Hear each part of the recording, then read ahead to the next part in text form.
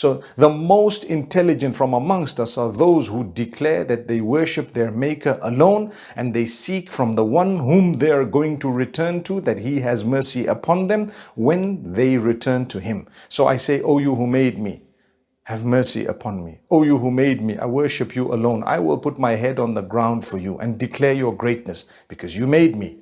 So don't take risks. Allah says, just call me Allah. You know, in Hebrew, they use the term Elohim or Eloha. Similar meaning. And it's also the one supreme deity. When the Jewish people say, we worship the one supreme maker and deity, they're talking about Allah.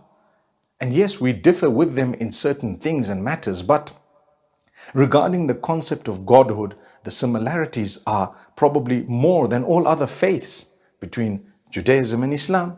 So we say Allah, the one who made us, and he sent to us from the very beginning messages, manuscripts, messengers.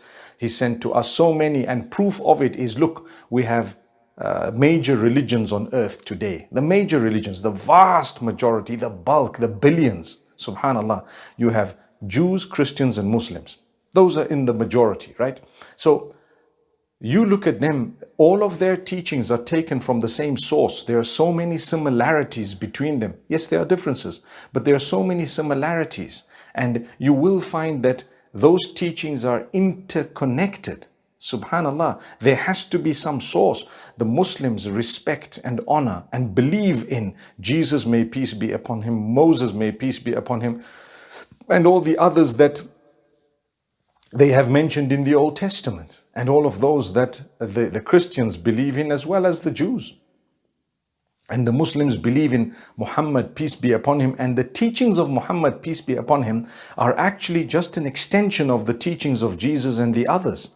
And Allah says, we have sent you to confirm what the others have brought. And it's a fact, because look at it on the ground. Yes, as much as we may not in some instances even get along well, but we still believe things that are very, very similar. Subhanallah, it goes to show there is some truth in it.